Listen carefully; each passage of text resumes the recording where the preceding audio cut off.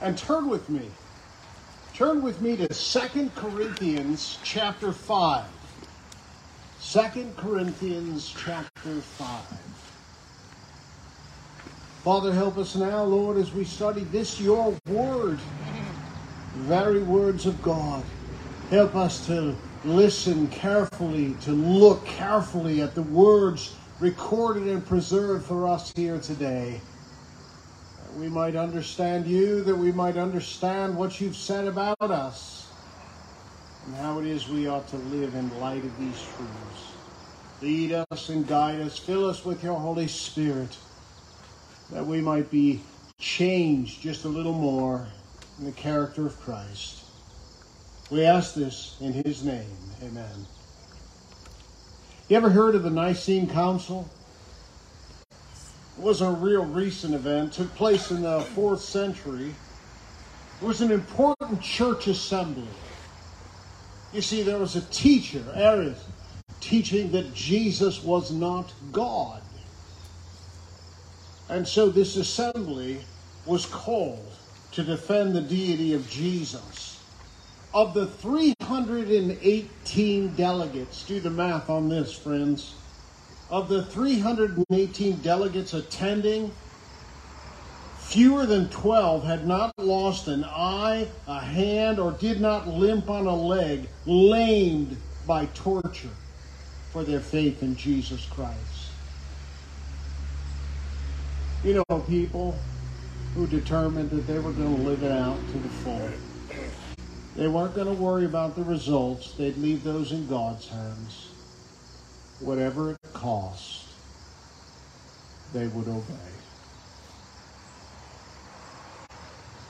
I'm always amazed when I hear these stories. And perhaps like me, you wonder, what was it inside these people that said, I could lose an eye, a hand, a leg for following Christ? Is it really worth it? What is it that they knew that maybe we don't? It enabled them to do that. I'm inspired by the 56 men who pledged their lives and their fortunes and their sacred honor in signing a Declaration of Independence. These men expected to be hanged. Expected it. They're going to hang us by now. This we must do. What's going on in your world that you would be willing to risk limb and life? What is so valued to you? Liberty? Jesus and his cause? Is there anything at all? Well, in today's text, Paul, the apostle, reveals to us why he kept at it, how he was shipwrecked and beaten and whipped and all sorts of means of torture that he endured for the cause of Christ. And he reveals to us what enabled him to do it. And it is my hope here this morning that when you understand this truth, it will begin to change the way you live. That you won't keep quiet about Christ. When he comes to mind, you won't begin to worry about what people might think of you if you talk about Jesus. But you'll be more concerned about what they think about him. Well, let's take a look, my friends. One of the things that kept Paul going is this. We have assurance that something better awaits us. Something better awaits us. We all have these ideas of what heaven is going to be like. We have them. We've learned them from our culture. You know, we get to heaven and Jesus gives us a big hug and, you know, rubs his hand in our hair and says, hey, way to go, glad you're here. We get this false idea about Jesus. You see, Jesus is glorified. He's the King of Kings. Friend, you're not going to run into his arms. You're going to run to his feet and worship. We have assurance that something better awaits us. we will one day have a new body, a glorious body, and that isn't even hyperbole. A glorious body. Notice what Paul writes here. For we know that if the tent that is our earthly home is destroyed, we have a building from God, a house not made with hands, eternal in the heavens. He's talking about our body, a body that's fit for eternity. The body that we have now, Paul says, it's like a tent. It's a bit shabby, and you wouldn't want to live there.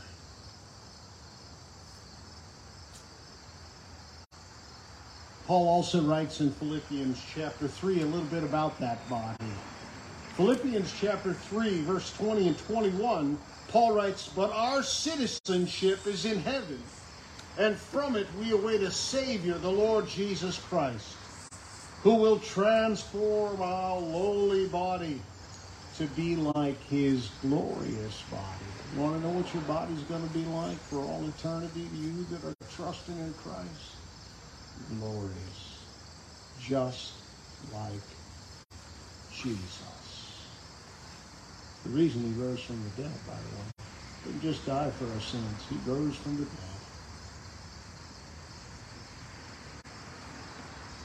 And so, friends, we're going to have a body that is fit for eternity. And frankly, it's a body that we groan for. Look at verse 2. For in this tent, this body, we groan, longing to put on our heavenly dwelling, if indeed by putting it on we may not be found naked. For while we are still in this tent, we groan, being burdened, not that we would be unclothed, but that we would be further clothed, so that what is mortal may be swallowed up by life. What's he talking about here? We're going to get rid of this body. That's what happens at death, isn't it? Separation between the body and the spirit. The body is left behind. Apparently, there is something in us, the way that God has made us, that we continue to live separate from the body. And only when the great resurrection of the dead takes place will we receive our glorious body. But notice what Paul says about this. Here in verse 5, he says, he who has prepared us for this very thing is God. God is preparing you, even now, to live in this glorious body in his presence. A body just like Jesus. And he's given a guarantee. You know what the guarantee is? Look at here at the end of verse 5. God, who has given us the Spirit as a guarantee. Paul writes about this in Ephesians 2. As well, I should say, not chapter 2. Where the Spirit of God is a down payment on the ultimate end of our salvation. Remember, salvation has multiple aspects. Saved from the penalty of our sin, saved from the power over sin, and saved one day from the very presence of sin. And that's eternity, my friends. What a great salvation that God has given to us. And the fact that we have something better here, and you will note, something better that awaits us, ought to motivate us for ministry in this life. In light of this truth, it is reasonable that you will make a stand. I don't know if you're familiar with this concept, heard a lot about it in college and maybe some seminary, but the idea of a Christian planting his flag, it's a metaphor for making a stand, speaking up, letting all of your friends know without preaching a sermon, just making it clear that I follow Christ. I wonder if you're still hiding that from someone. Because that's where it starts, friends. You want to talk about making a difference in the lives of the people around you? You start by planting a flag. Think of it metaphorically as going out to the front of your house and putting up a big flag. And now everybody knows that person is a Christian. And maybe they ask you a question about it. And maybe they say something like, why in the world would you want to be a Christian? And as the door swings open big, my friends, you have the opportunity to tell. And they're the ones that ask. What a great opportunity it is, my friends. You start by planting a flag. You make it known. And the fact that we have something better that awaits us, my friends, something that is incredible beyond our description and understanding at this point. We won't truly get it until we're there. And then we're all going to walk around going like this. Just thinking, can you believe this? Can you believe how incredible this is? Can you believe how every sacrifice was worth it? How I should have done more in light of this. I should have been more serious about it. I should have made some sacrifices about it. The fact that we have something better that awaits us ought to motivate us for ministry in this life. And here Paul lays out the manner in which ministry for the Lord ought to be taking place. Here in verse 6, he says, so we are always of good courage. We have great courage because we know how it ends. Like watching a TV show or a movie. There's a star in this harrowing position. Oh no, the bomb, it's going to blow up, he's going to die. And then you sit back and go, no, they're going to kill this guy. And no point to the end of the movie if that guy dies. And you figure it out. And that's life here as a Christ follower. You know how it ends. It's worth it. It is absolutely worth it. Even to lose a friend over it. No, I don't want nothing to do with you if you're going to do that. It's worth it. It's worth the risk. It's worth it. The whole point of this passage is to tell us it's worth it, whatever the cost, whatever must change in your life, it's worth it. So we are always of good courage. Why? Because we know.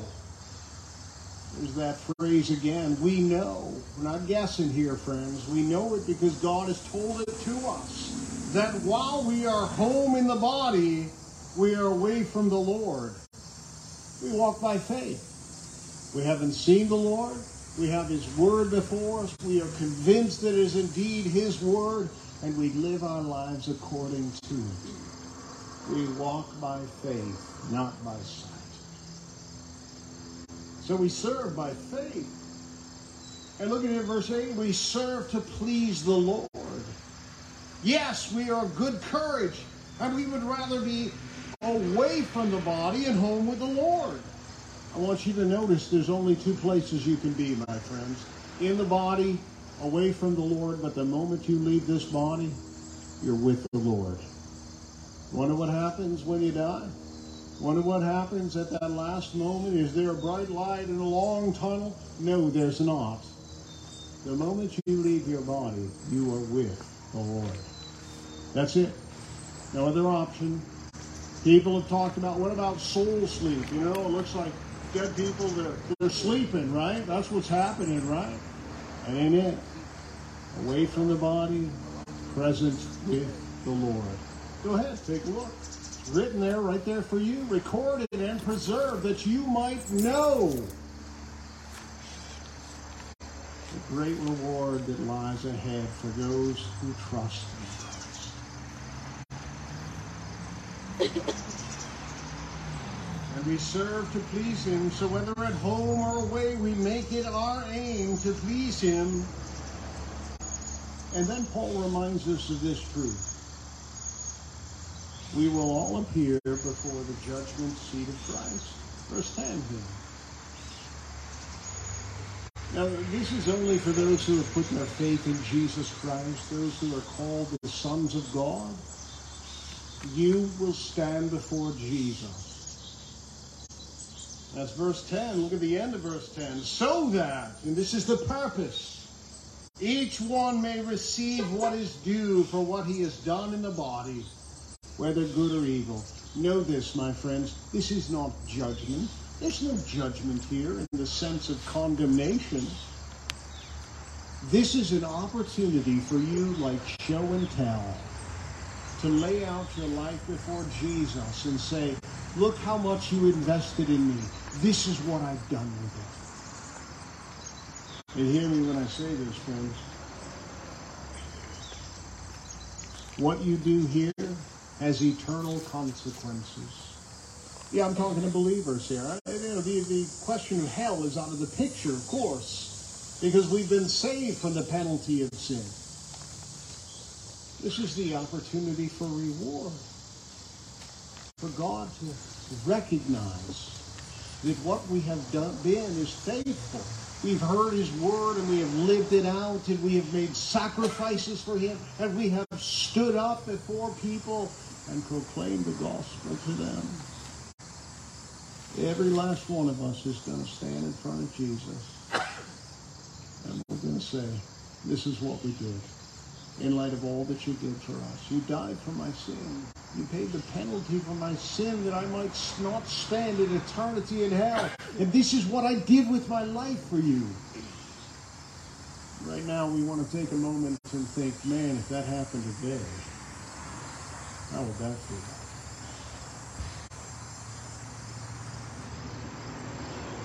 See, I think the longing of every one of our hearts is this.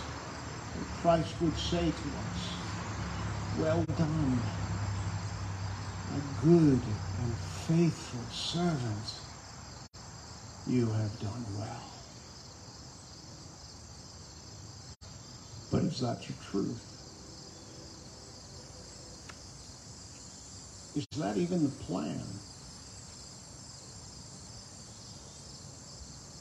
Think of what an insult to God it would be to receive His great mercy and His great grace and His graciousness to us day after day after day, and nothing changes. What a shame that would be, huh? Thank God we're not living that life, though, are we? We learn and we live it out. We put it into practice by the power of the Holy Spirit. We are not able by ourselves. By the power of the Holy Spirit, we can live differently. Even now, maybe the Spirit of God is nagging at you about something. Yeah, that's what you're supposed to do. Go do it. So, my friends, the fact that we have something better that awaits us ought to motivate us for ministry in this life. We serve by faith. We serve to please the Lord, not ourselves. And we serve to lead others to Jesus Christ. Look at verse 11. Therefore, in light of these truths, therefore, we are known, what we are is known to God. Therefore, knowing the fear of the Lord, we persuade others. We plead with them. Know the Lord. Don't ride a motorcycle by a church on Sunday morning. You're going to do it, stop in. Friends, in light of what you know, what kind of monster would you be? Really, what kind of monster would you be to keep it to yourself? I mean, think of living out this world and nobody said boo about Jesus.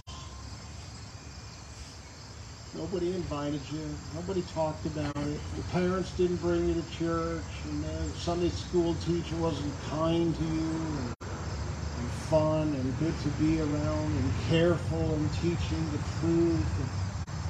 What if nobody said anything? And then you end up in hell. And no way out. What kind of monster would you have to be to keep it to yourself? Right? We serve to lead others to Christ. But what we are known is, or what we are is known to God. And I hope it is known also to your conscience. And here Paul is talking about his relationship with the church at Corinth. You know, in the first Corinthians, first letter that he had written, that we have in the scriptures, is a difficult relationship with them. Oh, Paul says he's this, and so here's Paul trying to maintain a relationship. He says, but what is known, what we are is known to God, and I hope it's known to you also, or to your conscience. We're not commending ourselves to you again, but giving you cause to boast about us, so that you may be able to answer those who boast about outward appearances and not about what is in the heart. For if we are beside ourselves, it is for God. And if we are in our right mind, it is for you. They actually said that Paul was crazy. And here Paul picked this up. If I'm outside my mind, it's for you. It's for you. It's for God. Yeah. And so, friends, all of these truths ought to motivate us to get going, to get at it, not put it off another day. Not what am I going to do come Thursday, but what am I going to do come 12 o'clock? We serve the Lord by faith. We do it to please Him. We serve to lead others to Christ. And we are motivated by Christ's great love for us. Verse 14, Paul says, for the love of Christ controls us, because we have concluded this, that one has died for all, therefore all have died. And he died for all, that those who live might no longer live for themselves, but for him. You want to know why Jesus died? That you might no longer live that selfish life, but that you would live for him, who for their sake died and was raised. From now on, therefore we regard no one according to the flesh. Even though we once regarded Christ according to the flesh, we regard him thus no longer. The whole Jew-Gentile thing no longer matters, my friends. What matters is, what are you doing with your life? What are you doing with it? What are you investing in?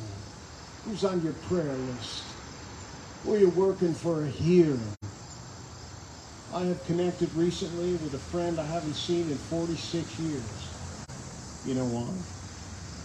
I don't think he knows Jesus. He's my best friend when I was a little kid. He's 2 years older than me, moved away in 11th grade. I hunted him down. Who's on your list? Who are the people you care about? People that you wonder how you can possibly enjoy heaven knowing that they might be in hell. Friends, don't let it be because you said nothing. Don't stand before Jesus and he says, who did you chase down? Where did you plant your flag?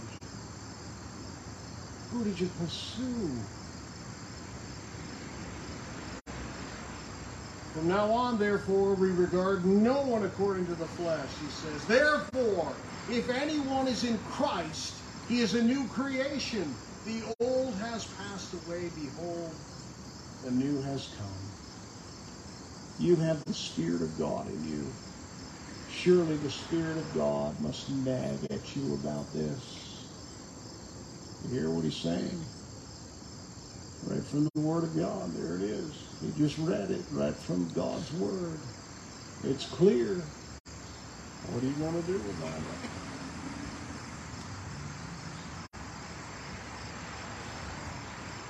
What are you going to do?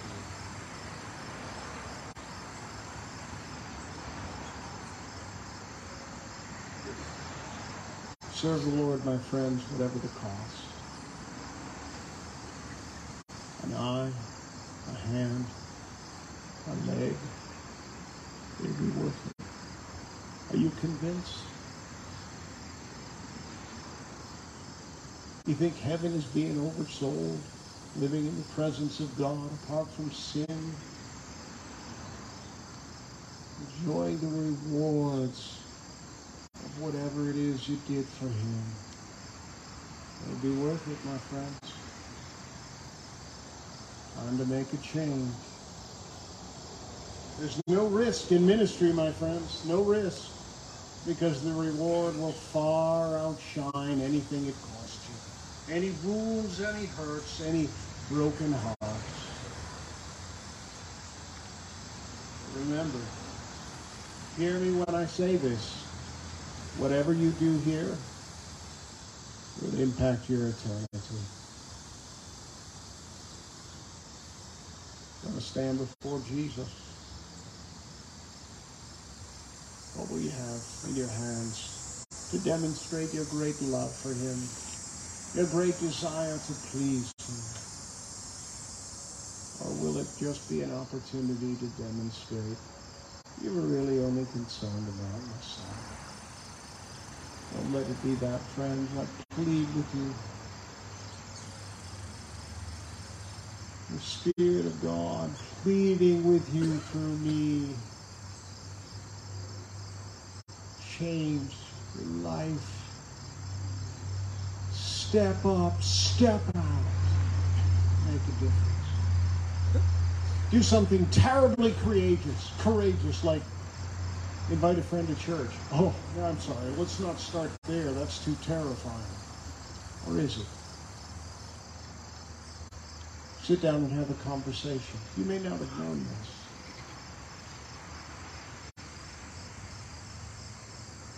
But I've become a follower of Jesus Christ, and I want to tell you about it. Every week, I am connected with a friend that I led to Christ. First guy I ever led to Christ, did a terrible job with it, too. Didn't know what I was talking about, how to say it. And you know what the thing is? That doesn't matter, because it's the work of the Spirit of God in their heart that matters. Remember last week's sermon? You don't have to be great, just be faithful to do it. The guy's a leader in his church. The pastor just left the church, and he's in charge of it all. There's a guy that had just said, I want to tell you about Jesus. I don't know very much about it, but I've got to tell you, it changed my life. And it could change yours. You don't have to be great, friends. Just be faithful. Just be faithful. Father in heaven, help us. It wasn't a happy sermon. It wasn't an interesting one that we simply nod at. You've given it to us, Lord, that we would make a choice. And we would know the choice matters with eternal consequences. Oh, Father, help us, God, that we would live such a life by the power of your Holy Spirit, that we would stand before you and say, behold, what we did in the power of your Holy Spirit because of our great gratitude for what you've done, for your great mercy in our life, because you have rescued us from hell and you've given us heaven.